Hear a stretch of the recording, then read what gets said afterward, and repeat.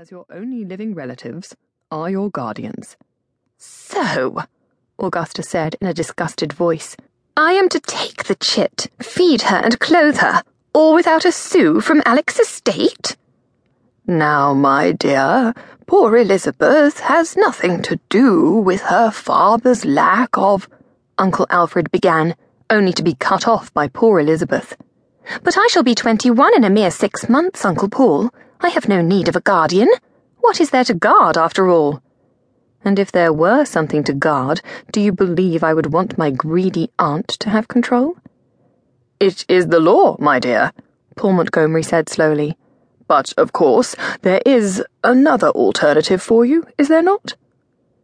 Chauncey lowered her head, seeing Guy Danforth in her mind's eye.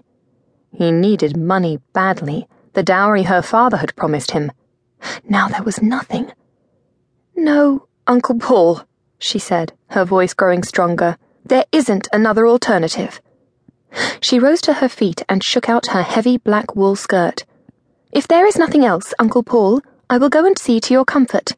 Aunt Augusta, you and Uncle Alfred will be staying for the night?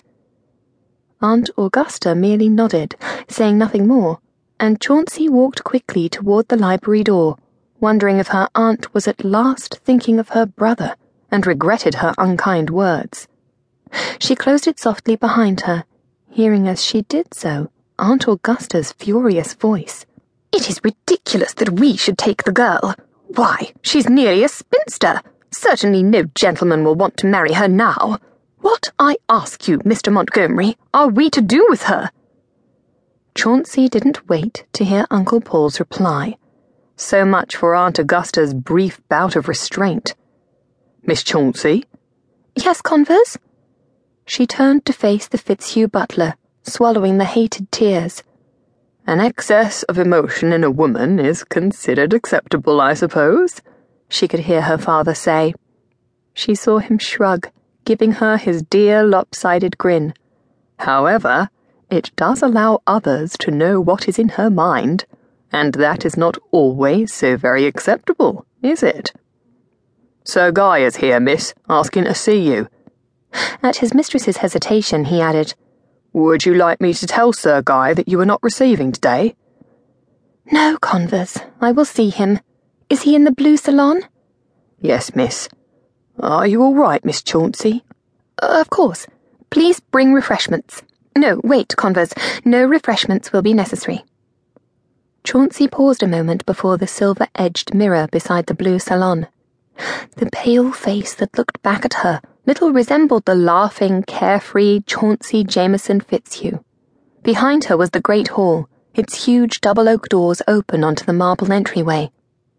She stared into the mirrored reflection at its magnificent high ceiling, etched with geometric designs and baronial heraldry, at its stone floor, covered with brightly patterned Turkish carpets.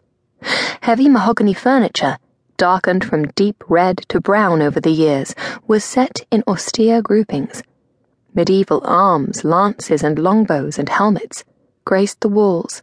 Never a patch of dust on them, for the Fitzhugh servants were a conscientious lot.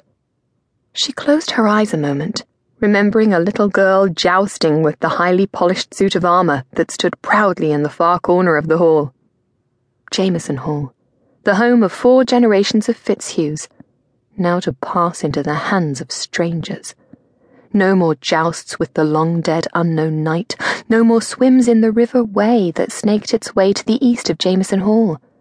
No more cosy talks with her father in front of the massive fireplace, her skirts tucked up as she sat on the floor beside his chair. She rarely sat in the smaller chair that stood beside his. It had been her mother's, beautiful, gentle Isabel, and she had always known that it remained Isabel's in her father's heart. Thank God, Father, she whispered at her image in the mirror, that you have been spared this. She tucked a strand of hair back into the coil at the back of her neck, squared her shoulders, and walked into the salon. Elizabeth! Guy could never bring himself to call her Chauncey. It smacked of a lack of breeding, she supposed, remembering when she had told him that her Irish nurse had dubbed her with the name when she was a little girl.